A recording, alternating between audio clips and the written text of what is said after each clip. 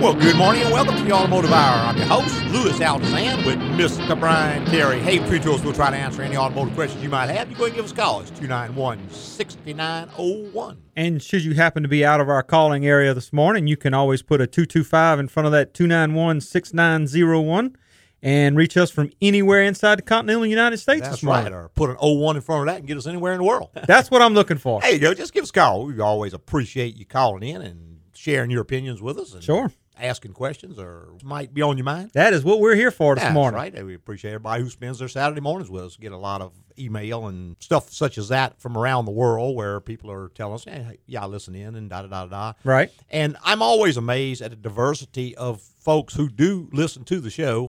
We get email from just every continent, Philippines. In fact, got one here from Australia the other day. Right. Mr. Sutton from Australia's got a 97 Subaru Legacy.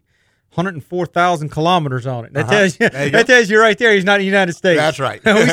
we still want to refer to everything. Everything's miles. That's it. That's it. Said his son's car was having trouble, and he kept swapping parts on it and never could actually hit the problem. So he told his son, he said what he actually did is because of listening to the Automotive Hour, he realized, hey, this is low yield strategy. So he went in and had a little testing and got the car fixed. And son wrote the letter just to tell us how much he appreciated it. So, anyway, it's all nice to know. All the way from Australia. There you go. It's nice to know that you help folks and get those from pretty much all over the world. Get quite a few out of Europe and even a lot of them out of Germany and stuff where I guess there are a number of people here who speak English. Yeah, well, apparently. There's Google Translator. I mean, with the internet as it is today, you can translate just about any language. Yeah, but I mean, to listen to the podcast, because I guess most of these are getting our name and website address from the podcast. So, anyway, big thank you out there to them, and there you go. Give us a call. We also got a suggestion last week. A gentleman wrote in and said, why don't y'all talk a bit about computer programming, flash updates, and stuff such as that. I thought that was just an excellent idea. We touched on that just a tad last week when we were talking about check engine lights and so on. I think right at the end of the show we mentioned that sometimes there are flash updates that are available to address software updates. Updates and stuff. And we're going to talk about that quite a bit more today. But first, let's get you a few of these phone calls. Good morning, Herb. Good morning. Yes, Good morning. I got two vehicles, 2012 Honda and a 2011 Taurus. The Taurus is due for antifreeze change. And it's got the green stuff in it. And I was, I've been looking around to see if I could find somewhere besides Ford Place for antifreeze. I tell you what, Herb, you might just check with the Ford Place on that because I think they're pretty reasonable on it. I know we buy it in 55-gallon drums from Ford, the green heavy duty and the VC7B yellow. I buy both of them from Ford, and they are as reasonable as any other quality coolant. Now, obviously, you can buy some junk coolant out there for any price you want to pay, but you might just check and see. Now, if it's got the green in it, that is basically just a heavy-duty coolant. I think most of the greens are compatible one with another. But I buy a surprisingly large amount of coolants from the manufacturers. I buy my Dexcool from Chevrolet. I buy the Toyota from Toyota, the Honda from Honda.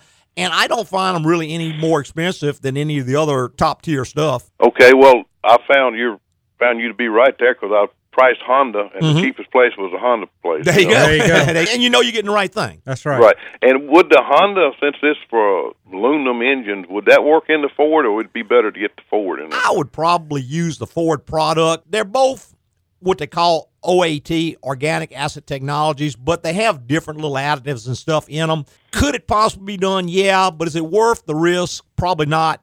I would prefer to put the correct stuff in. Normally, your green stuff is going to be a phosphate or silicate type protection strategy, and your different colors are going to be either OAT or HOAT, which is going to be an organic acid or a hybrid organic acid, which is a different protection strategy. All of it is ethylene glycol. The freeze side is the same on everything. Yeah. I read an article online there about some guy pulled his engine down and he had, the aluminum was eroded away. The gaskets were just, some places were just hanging in between. Oh, yeah. Yep. I tell you, we had a Honda come in the other day and had a pinhole inside the block where it actually eaten all the way through the engine block and it was leaking coolant to the outside. So I just don't like messing with coolant. It's just, if it costs $1,000 a gallon, I might be tempted, but you're talking $20 a gallon or so. Okay, it's just not worth it. If I warm the engine up and then be careful and while the thermostat's open, let it drain out all I can. Would that be sufficient, or do I need to try to flush it somehow? Well, you don't have to flush it, but there's a drain plug on that Honda. Should be able to take out to drain the engine block, and of course you can drain the radiator with just taking the lower radiator hose off. Just be very careful getting that radiator cap off on a warm or hot engine. Because it will scald you. I've worked in steam plants all my life. Oh, there you go. Well, you know. It'll take the hide right off of you. It'll lift it up like it's a sheet of paper and let it flutter. That's exactly right. Yeah, we like to pull the lower radiator hose in most cases because those little petcocks they put on the radiator are generally made out of plastic with an O-ring. And I find a lot of times once you take them out, when you put them back in, they just never seal right again.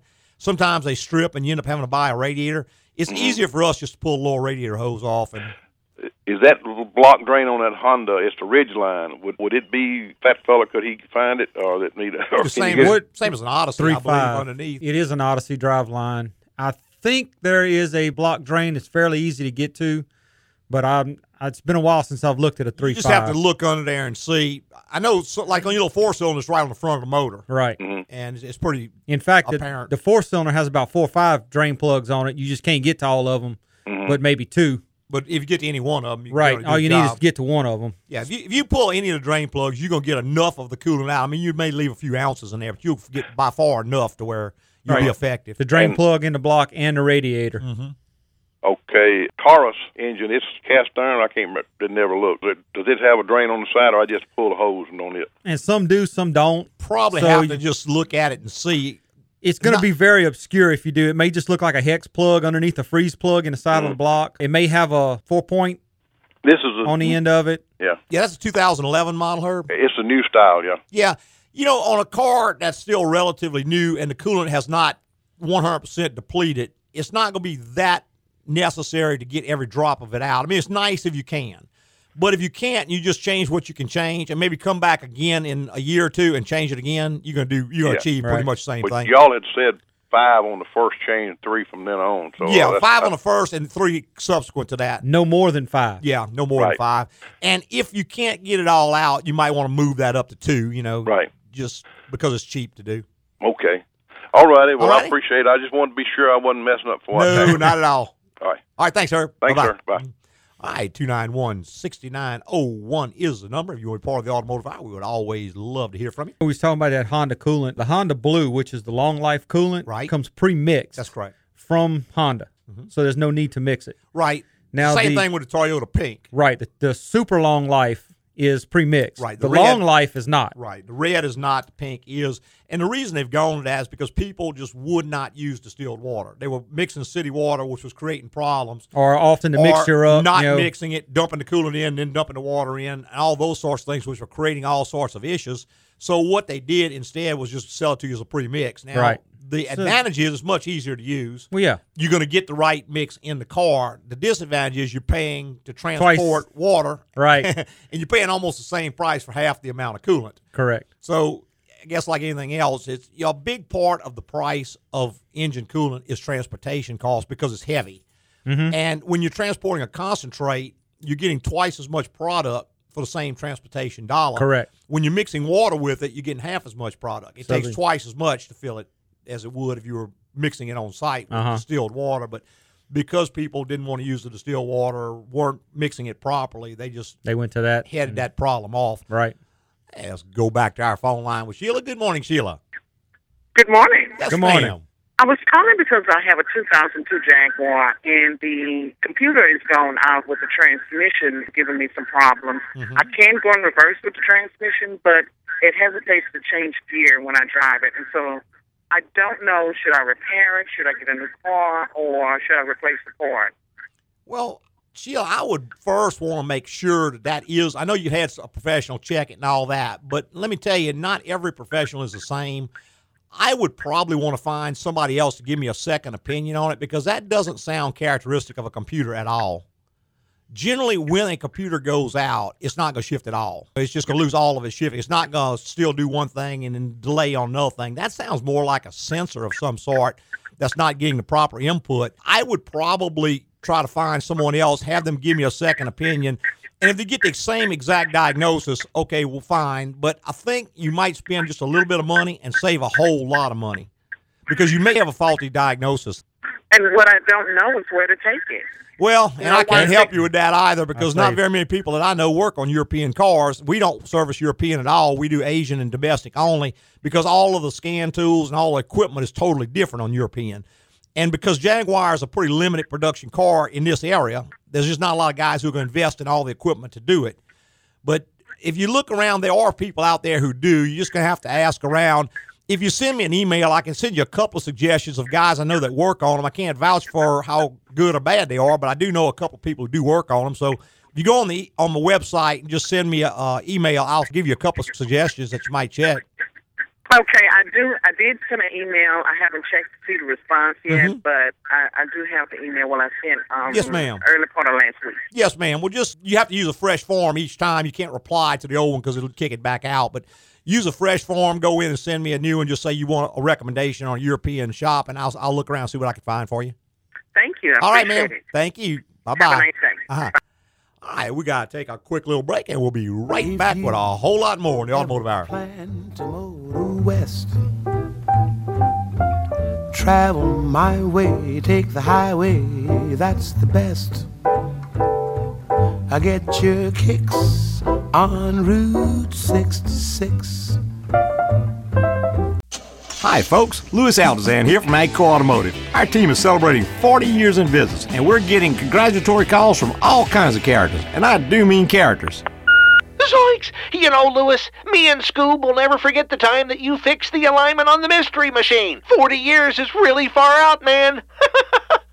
Louis, there's a lot of lily-livered varmints out in the automotive world, but not of you. You're the best north, south, east, and west of the Pecos. Hats off to 40 years, partner.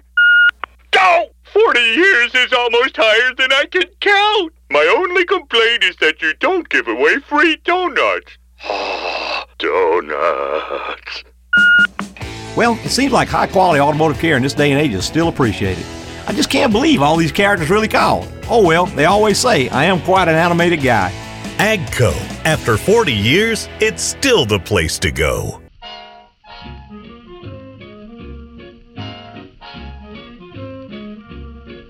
Hey, welcome back. Just join us for the Automotive Hour. I'm your host, Louis Altazan, with Mr. Brian Terry. Hey, between two of us, we'll try to answer any automotive questions you might have. Go and give us a call. It's 291-6901. And we were saying we were going to talk a bit about computer updates and computer flashes and all that. And what most people realize, there's a computer on a car, sort of like the last lady who called. But there's not just a computer on a car. There are most modern cars, like take a typical Ford Fusion. Okay. Has 70 computers on it. Right. 70. Yeah. And each and every one of these is communicating with the others in different languages. I think there's at least 5 different languages on that particular car that is executing. And most of them now have what they call a CAN network, either CAN or CAN-D, which is a one single wire that connects everything. Right. More or less like a cable you would have in your office that connects all of your computers, or the cable vision that comes into your house where it's running the TV, it's running a telephone, it's running the internet, right. All these different things coming over one wire. And I had a gentleman who came in earlier this week, and he was having a problem, he thought, with the theft deterrent system on his car. And he says, well, can't we just disconnect it? I said, no. Sorry, you can't, because it's built into the system. Well, I looked at the wiring diagram, and it's got a little part called an immobilizer. I said, yes, it does. He said, well, it's just 2 wires. Can't you just tie those 2 wires together? I said, well, you can, but you'll burn up the computer and it won't start. Well, can't you cut them? Well, you can, but again, it won't start because the immobilizer is not an off-on switch. It's not like an analog switch. It's not an analog switch anymore. You're thinking analog. It's a device that produces a square wave that goes to the PCM, which enables it. In other words, once the PCM gets this signal, then it starts enabling the fuel pump, the shifting, the injectors, all the different functions that it controls, which is virtually every function on the car. Correct. To operate. So if it doesn't get the proper square wave, then it just doesn't enable anything. So virtually 100% of the car is shut down at that point. It won't shift. It's not going to start. It's not going to do anything. And to make it, I guess, even more complicated, when it gets this signal from the immobilizer, it has a same signal stored in the body control module. So it just goes over and grabs that and looks at the two and compares them. That way you can't get an immobilizer out of another car put in it because it's not going to match what's in the body control module. Right. So all three have to agree. Once they agree and shake hands, then it enables everything to start operating.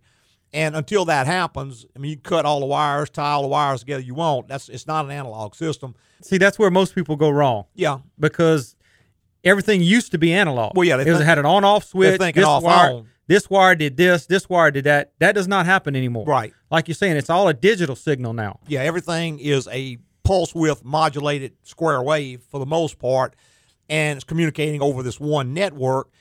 And everything as simple as the window switch on your car is not like a 12-volt switch that just turns on and off. Normally today when you hit that switch, it sends a request to the body module to lower the window. Right. The body module evaluates that, then it grounds a relay which runs the power to the motor to run it up and down. Correct. Same thing with the air conditioning switch. Just about every switch headlight in the vehicle. switches and everything else. Yeah, they're not off-on switches like they were at one time. They are a sensor of some sort. The switches in the door that turn the light on and off is not a switch at all. It's a Hall effect sensor, and it senses the door is closed. It senses when the door is open. Right. And you might ask why so much complexity just for an overhead light, but it's doing more than that. It's also arming and disarming the theft system because if someone turns the key off, it knows, okay, the driver is now still in the vehicle. Still in the vehicle because the door hasn't opened and closed. Correct. So it may look at the seat sensor. It sees weight in the seat.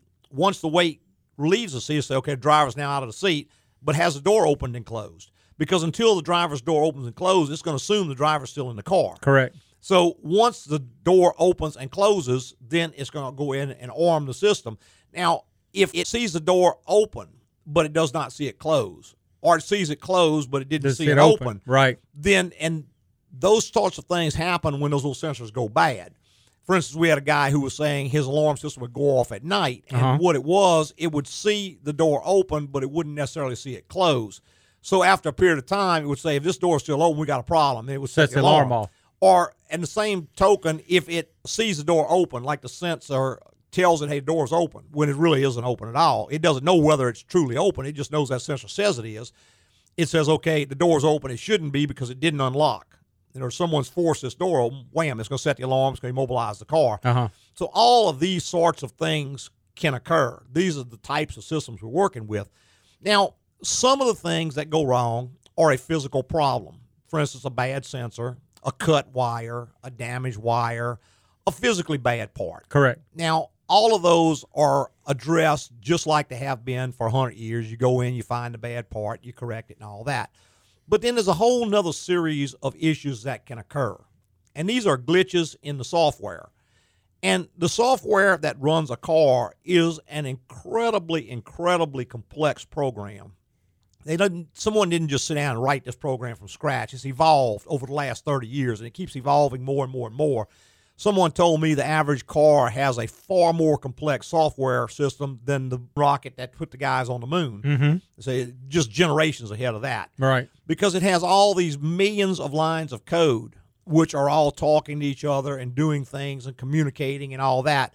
And each year, what they do when they come out with a new vehicle, they don't necessarily throw out all the old stuff. They just go in and modify it to work with the new stuff. System. So it keeps evolving and getting bigger and bigger. And I don't know if anybody has the wherewithal to understand everything that's going on there. Not all of it. I guess there's teams of guys who understand parts of it, and they all the work together. The point is you can get a glitch. That is something that just doesn't go according to Hall. It just didn't work out exactly like they had anticipated. One example of that is when they first came out with the 6-speed transmissions on the Chevy pickups. Right. There was an issue where it would shift just fine all of the time, except if you came to a rolling stop. Like you came to a yield sign. I'm not going to say a stop sign because you're not supposed to be running those, but you came to a yield sign, you let your foot off the gas, it slowed down, but it didn't come to a complete stop. When you tipped into the accelerator, it might slam and make a harsh shift. And what it was retaining the car in the second gear because it never saw the brakes apply. It never saw you come to a stop. So it kept the car in the second gear. When it saw throttle position open and it looked at the speed, it says, hey, we're in the wrong gear. So then it would slam down into first gear and then immediately shift back to second gear and give you a real boom, real harsh engagement. Well, they were able to go in with a modification to the software and cure that. And what they did is just put some code and say, okay, under these conditions, if you see this, you see this, do this. If the speed goes below this, look at this rather than this. And so they were able to get that. It's called a slide bump. They were able to program the slide bump out of that transmission. Now, clearly, if you've got a problem, let's say you've got a burned up clutch in the transmission or a broken servo spring. Right. Well, software is not going to fix that. Software cannot ever fix that. But it can fix a number of things. And there are software updates to most cars. And when the car comes out, generally they're going to come up with updates. And the way you know about these is you can go to what they call technical service bulletins. Right. Now, a technical service bulletin is kind of misunderstood by a lot of folks. It's not a recall, okay? It's not something that they have to do for free if you're out of warranty or any of that sort of thing. What a technical service bulletin is, it's a document that's been created because they've noticed a number of similar problems on a number of similar vehicles. And for the most part, that gets fed back into the process through the warranty process. A new car goes out, a whole lot of them have a certain problem. The dealerships contact the factory and tell them, hey, we're having this trouble. They look at it and they come up with a fix and they issue a technical service bulletin for that. Right. Now, if your car has that problem and it's still under warranty, then they will take care of it. If it's out of warranty, they're not. It's just like anything. It's not a free thing. It's just an acknowledgement this problem does exist in this vehicle. Exist. And it doesn't mean that every single car is going to have it. Right. I've seen technical service bulletins come out and the guy says, I've never had that problem. If you've never had the problem, leave it alone. Well, that's like my 06 Silverado. There's several technical bulletins out on it, but I very rarely, I go through them every couple months just to see if there's a new one. One that applies. One that applies, but most of them, for the most part, do not apply to my truck. Right, and that brings up the first point I want to make, and we're going to talk about this more after the break, but a flash update is not a silver bullet. Right, it's not going to fix everything. It's not going to fix everything, and with every one you get, there is a possibility you may get something that you don't want. So we're going to go more in detail with that when we get back from this break. Stay tuned to us.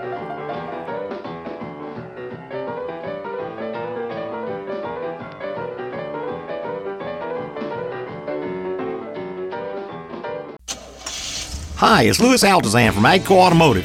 It's our 40-year anniversary, and the phone's been ringing off the hook with congrats from far and wide. Good day, and congratulations from Buckingham Palace. Next time you're in London, Louis, you must stop by for tea. I'm restoring an old Aston Martin and have some questions about the timing adjustments. Hope to see you soon. Louis, it's your nanny. I'm just kidding. I wanted to call and tell you how proud I am of you. 40 years is nothing to sneeze at. Ho, ho, ho! Louis, fixing cars right the first time for over 40 years. You've been a very good boy. I think I have something special for you this year. Keep up the good work. See, calls from far and wide. I guess 40 years of high-quality work really means a lot to people and keeps me on the nice list. Now I can't wait for Christmas. AGCO. After 40 years, it's still the place to go. Loud noise of the river to right. Don't mind it 'cause the man with the whiskers has a lot behind it. Hey, welcome back. Just join us the Automotive Hour. I'm your host, Louis Altazan, with Mr. Brian Terry. We sure appreciate you spending your Saturday morning with us, and we'll appreciate a call. If you have something on your mind, give us a call. We're glad to try to help you out and point you in the right direction, talking about computer updates and flash updates and bulletins and such as that. But we'll take a call on any topic you might have. That's it. Just give us a call. Right now is the perfect time. There you go. Don't ever have to call in on the topic we're talking about. We always take calls on any topic. You just give us a call. We're going to help you out and give you some advice. That's right. Right now is, like I said, a great time to call. This is why we're sitting here doing the show for you this morning. Well, that's absolutely right. It's the reason we come in every Saturday morning and do this show, so we can get that information out for people. And like we alluded to just before the break, when you get a software update, you're going to get what you want. It's going to be there. But you may also get some things that you don't want. Right. Because it all comes in one little comes as a package. I remember there was an update on the 3.6-liter engines because they were having trouble throwing the timing chains, jumping timing. Correct. And in my opinion, they just designed the timing chain too light, and then they hung a direct injection pump off of it, which was way overloaded, and they extended the oil changes out. So they had kind of like a perfect storm of problems. Well, when you get this update, what it does is it moves the oil change reminder way up. So it no longer tells you go 7,000 or 8,000 miles. It moves it up closer to 3,000 to 4,000 miles. Right. But another thing it does, it cuts the engine power about 20%. Right. That way it doesn't tear itself up again. Right. It does not tear the timing chain up as bad because it's producing less power. Correct. But people will go and get this update done, and they say, well, my engine doesn't run. Yeah, it doesn't run right. Well, okay, that's sort of irreversible, because once you've done an update, you can go to a more advanced update, but it's very, very difficult to go back to a previous update. Right. Because when you go to flash it, it's just going to say all updates, everything's up to date. It's not going to say, it doesn't see where it needs an update because it sees everything as current. So it won't let you go back to a previous one. Right. Now, there might be a way that you could do it. I don't know. But for the most part, once you've updated it, it's going to be updated. It's not going to go back to the previous. You can't just say, oh, whoop. I didn't like that. Like on Windows where you got your restore button. Yeah. They don't provide that, unfortunately. So you got to be just a little bit careful, because with every update, you're going to get what you want, but you may also get some things that you don't want. And sometimes that's listed out, and sometimes it's not. Right. Well, sometimes they're unaware of it. Yeah, right. Because they made a change to do one thing, which also affects something else. And 99% of people may not notice it, but one person may. It may be something that they don't like. I remember we put a new transmission in a Lexus one time. The transmission failed, and when we put the new transmission, there was a software update for transmission issues. So we always put the latest and greatest software on it. And the lady said, well, it shifts harder than it used to. And I went and drove with her. And, I mean, she was so attuned to this car, she knew exactly how it shifted before. And to me, it was not objectionable. I wouldn't have even noticed it. But she was so attuned because she'd been driving the car for 10 years. And it was slightly firmer shift, but the reason it was because the computer was now commanding a little more pressure at the shift. And the reason they did that was because they saw where some of these transmissions were failing. So rather than allow that little slip, which gave you a real comfortable, smooth shift, they boosted the line pressure slightly. Right. Go ahead. Once I explained it to her, she was fine with it. It says, okay, yeah, if it's going to make it last longer, it's not a problem. It's just different from how it was before. So those are the sorts of things that you can see. Right. You've got to have the factory information to do a factory update. Right. Because the aftermarket stuff is mostly built, they want to build performance in a vehicle, so they'll go in and change the programming. Right. It's kind of like a triangle. You're going to get something, but you're going to get further away from two other things. Well, that's right. With all engineering, and in a car, for the most part, you're going to have economy on one point, durability on the other point, and performance on the third point. Correct. You can get any two, but when you do, you can get further from the third. For instance, if I want to get more performance out of the engine, I can advance the timing more. I can put more fuel into the cylinders. I can do all sorts. I can advance cam timing. I can move shift points up, and I can get more performance. But that's going to move you farther away from durability. I'm going to lose durability, and I'm going to also lose some economy. Right. I can also gain some economy. But again, I'm going to lose some performance, and I'm going to lose some durability. And what happens so often, people will go in and get a performance chip put in their car. And what they don't realize is, number one, you voided the warranty on the car. Right. Because when you go in with an engine problem and they hook up and they see this has got an aftermarket programmer in it, that's it. Done. You're done. You're out of here because you violated the warranty. Right. You've changed this in a way that maybe created the problem that you had. That's part of your warranty contract. So first off, you can avoid the warranty on the car if it's under warranty. Second is you may not be able to pass emissions testing any longer. Third, depending on what you do, you may be performing an illegal operation, because if you do anything that influences the emissions of that vehicle, that is illegal. Right. And people say, well, how can they sell it? Well, they sell it as an off-road chip or an off-road program. And by putting the words off-road, it means it is not intended for use on a public highway. That gets the liability off of them. Basically shifts it back to you. Correct. Because you're not using the car off-road, and if it were a race car and was only run down the track, then it doesn't matter what program you run in it. Exactly. From the EPA standpoint. But when you put it on the street. When you put it on the street, now you do fall under EPA guidelines, and them boys are serious. Oh, yeah. When they start handing out fines, it's in the $5,000 to $10,000 range, and they really don't want to hear a whole bunch of excuses. First off, they're probably going to go back against a shop that did it, if a shop did it. If you did it yourself, I don't know what they're going to do. I have no idea. And I don't want to find out. I don't either. So we don't do anything. We don't modify anything. We put everything back the way it was designed, just because there's enough problems when you do that. But if you're contemplating one of these aftermarket programs, first off, I have never seen one that really does the things they say it'll do. They are always going to make more horsepower. It's going to do this, going to do that. Well, it may make a little more horsepower, but you're going to be trading away durability and you're going to be trading away economy. Correct. And I just don't see where they're really worth the problems that you encounter. Sometimes you start getting check engine lights that nobody can fix. Because when you bring it in to me, I'm going to plug in with a GM scan tool, Ford scan tool, Toyota scan tool, and Whatever. it's not going to communicate. It's going to say protocol not recognized or whatever. It's going to give me some type of warning. At that point, the only thing I can do is hand your keys back. Right. You're on your own. You're on your own. So now you got to go try to find somebody who knows how to communicate with this thing. That guy's probably gone because he's been put in jail for modifying programming or whatever. You may end up having to buy a new computer or whatever to get this thing corrected because you may not be able to go in and reprogram it to the factory settings. So something you want to think long and hard about before you make these kind of modifications. Now, this is not talking about factory modifications. Right. When the factory comes up with a modification, they present it to the EPA. EPA will sign off on it. All the different agencies that are concerned will sign off on it. They'll study it. They'll make sure there's no other serious ramifications. Then they will issue it. And that's perfectly acceptable. I remember at one time we had a trouble with the Ford Crown Vic and the Grand Marquis. When they got about 120,000 miles, check engine light would pop on, PO420 or PO430, catalyst below efficiency. Right. Now, at that point, the only repair at that time was replace the two catalytic converters. $900 a piece. Yeah, very expensive. What Ford found, because they had a lot of complaints on it, they went in and they checked, and they said, yes, these are below efficiency, but they are still serviceable. In other words, they can't meet the same specification they could when they were new. Right. But they're still serviceable.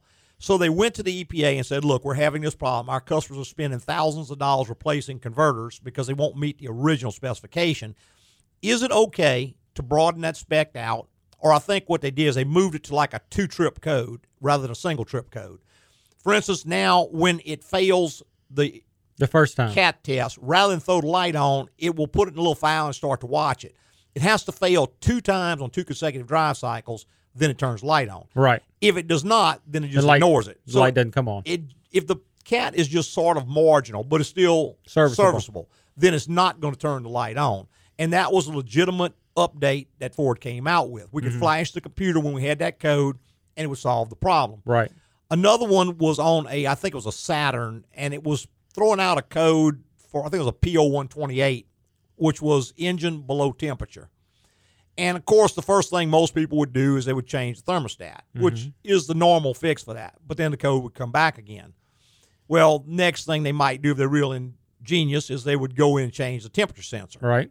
Code would come back again. Well, Saturn realized they had a little glitch in their software that was generating this code. We could go in, verify that the temperature was correct, verify that the sender unit was reading correct, and if it was, we could do the flash update, and it would change turn the the code. light out. Because whatever it was seeing that it didn't like was able to be programmed out. Correct. So that was the fix for the car. And again, 100% legitimate fix. It's not going to affect your emissions. Went through the EPA. Went through EPA. It's all approved. You can go down and get your inspection sticker. You won't realize that it's even in there. Exactly. Except the check engine light quits Doesn't coming come on. And we see those quite a bit. Now, how might the average customer know if there are updates that will resolve certain problems? We have to buy that information. The manufacturers supply it, but they don't supply it free of charge. For instance, GM charges us about $5,000 a year to access their information. Right. Ford does the same thing. Chrysler does the same thing. Toyota does the same thing. So you can spend an inordinate amount of money for information access today. What you're going to probably be dollars ahead is to bring the car in, have a general inspection done, and ask, are there any software updates? or tell the shop, I'm having this problem. Then they're going to check the technical service bulletin, see if there are any updates. If there are any updates, they can make you aware of it. Right. That way they can go in, do the updates if necessary. Same thing like you were talking about earlier. These updates have to come from the manufacturers. We get them in, they come in on a satellite dish, and they download them to the hard drive on our machine, or sometimes we just go out and grab them from the internet. Right. Or whatever. But you have to have the equipment and tooling to do that. Right. On the GM, that is the MDI or the Tech 2, which basically is two different diagnostic computer systems. One for the later model and one for the earlier model. Right. You tie it into the internet, download the information from the internet to the tool, and then from the tool into the PCM on the car. Right, or the BCM or whatever module happen to be flashing, right. Seat control module, whatever it might be. Now, one thing that is extremely important when you're doing this is that there is a special type of battery charger that has to be attached to the car while this is taking place. It's a highly regulated charger, very expensive, that maintains system voltage precisely right. Because if you're running off the car's battery, and some of these updates can take 30, 45 minutes to install, if the battery voltage drops below a certain point while the update is taking place, you may very well have bought a new computer. Sure. It will scramble the memory, and you just can't fix it. It's a new computer to be gotten at that time. So you have to have a voltage backup. It has to be a very, very highly regulated, sensitive, that keeps that voltage precisely where you want it. Hey, one last quick little break, and we'll be right back with more in the Automotive Hour.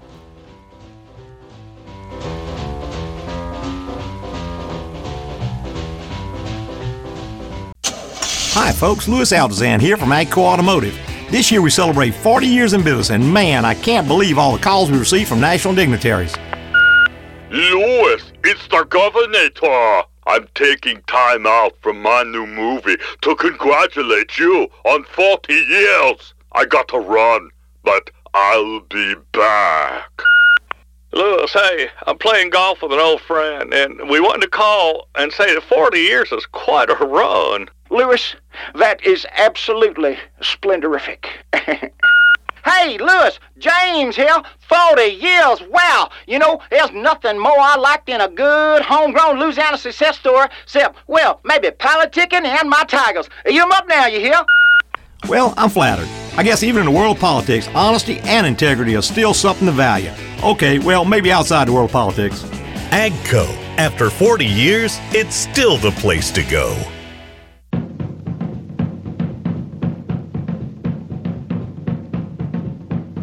Hey, welcome back to the final segment of the Automotive Hour. I'm your host, Louis Altazan, president of AGCO Automotive. Got our lead tech, Mr. Brian Terry, right here in the co-pilot seat. Hey, between two of us, we'll try to answer any questions you might have. Go ahead and give us a call. It's 291-6901.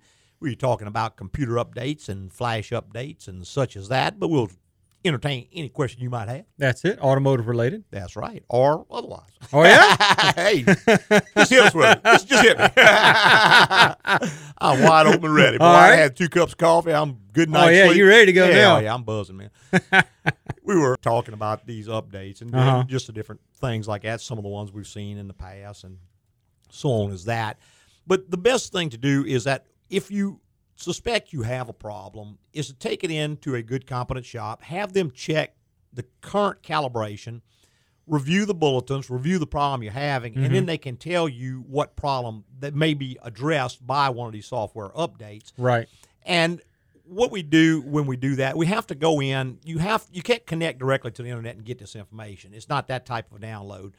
It has to download from your car into our tool, and then we go to the internet or to the website, whatever, and download it into the scan tool. Sometimes there's a buffer of some sort, and then we can take and put it back into your car, and it formats it in an automotive format. Correct. That the car can accept and understand. Also, sometimes you can go in, take the programming off of a module, replace the module, and put the programming back on the new module. For whatever reason, you need to replace the module. If you have to replace the module. So it's 2 or 3 different ways that it can operate. We're going back to our phone lines with Randy. Good morning, Randy. Yes, sir. Hey, how y'all doing today? Doing great. Good morning. Good. I have an 06 Chevrolet Blazer that has very little miles. I mean, it just turned 60,000 miles on it. Okay. I drive it about 15 to 20 miles per week. I changed the oil in it and I keep up with it. The oil that's in it has been in it for right at a year, but that oil don't even have 2,000 miles on it. Yeah, what you got to go by on that, Randy, so you are under extreme conditions. That's not normal operating conditions. It doesn't matter so much how many you put a year. It's how far you go in each trip. And what a trip is, you start your car, you drive it a little ways, and you turn it off. If your average trip is less than 10 miles, then you are under extreme conditions because you're never getting the oil hot enough to boil the moisture out. So you're forming probably 10 times as much sludge as an average guy would do.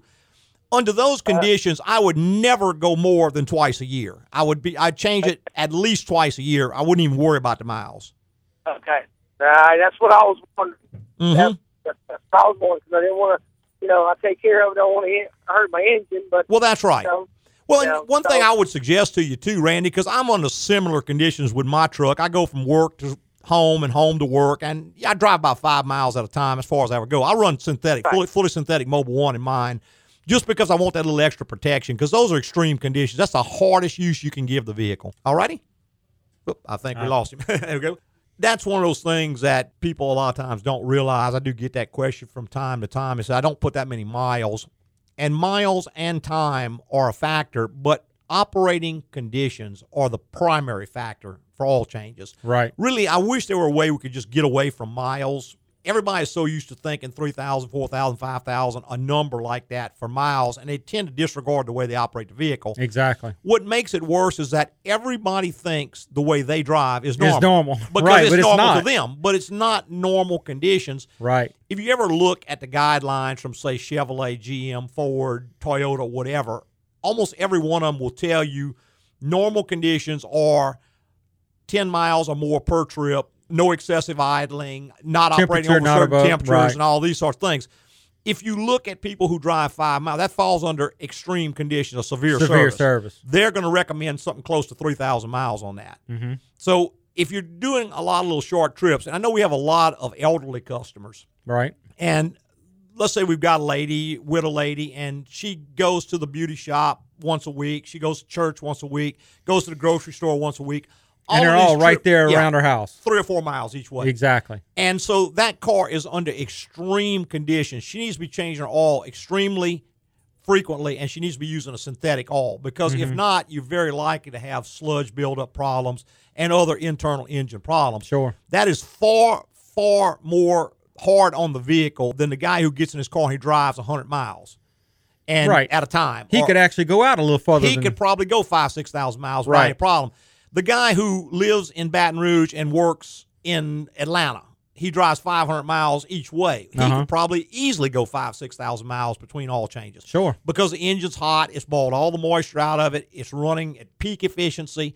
Those are ideal conditions. So forget about just the mileage recommendation. You got to consider conditions, driving conditions. That's the big determining factor, far more than anything else when it comes to oil changes. I've been noticing when we set oil changes at the shop, a lot of our customers will come in a month or two before the time they've reached 3,000 miles. Yeah. And we'll recommend to them, hey, you might want to take this out another 1,000 if you're doing this constantly every so many. Yeah. It's base something you got to base off how you drive. When I started spending weekends in New Orleans and driving back and forth, I could run my oil changes out a lot further because I got that long drive. Sure. Well, I'll tell you, we're just about totally out of time. I want to tell everybody how much we appreciate them listening this morning and every Saturday morning on Automotive Hour. I'd like to thank all our podcasters for listening this week and every week. And tell your friends and get some more people listening. That's right. Go to iTunes or Stitcher or whomever you might use and have a place for a written review. Give us a written review because that moves us up in the rankings. That way, when someone types in auto repair, our name pops up. More people listen, so we can keep doing the show. There you go. Because if nobody listens, they're going to kick us off of here. That they will. Hey, preceding was opinion based on our experience in the automotive industry. Have a great weekend.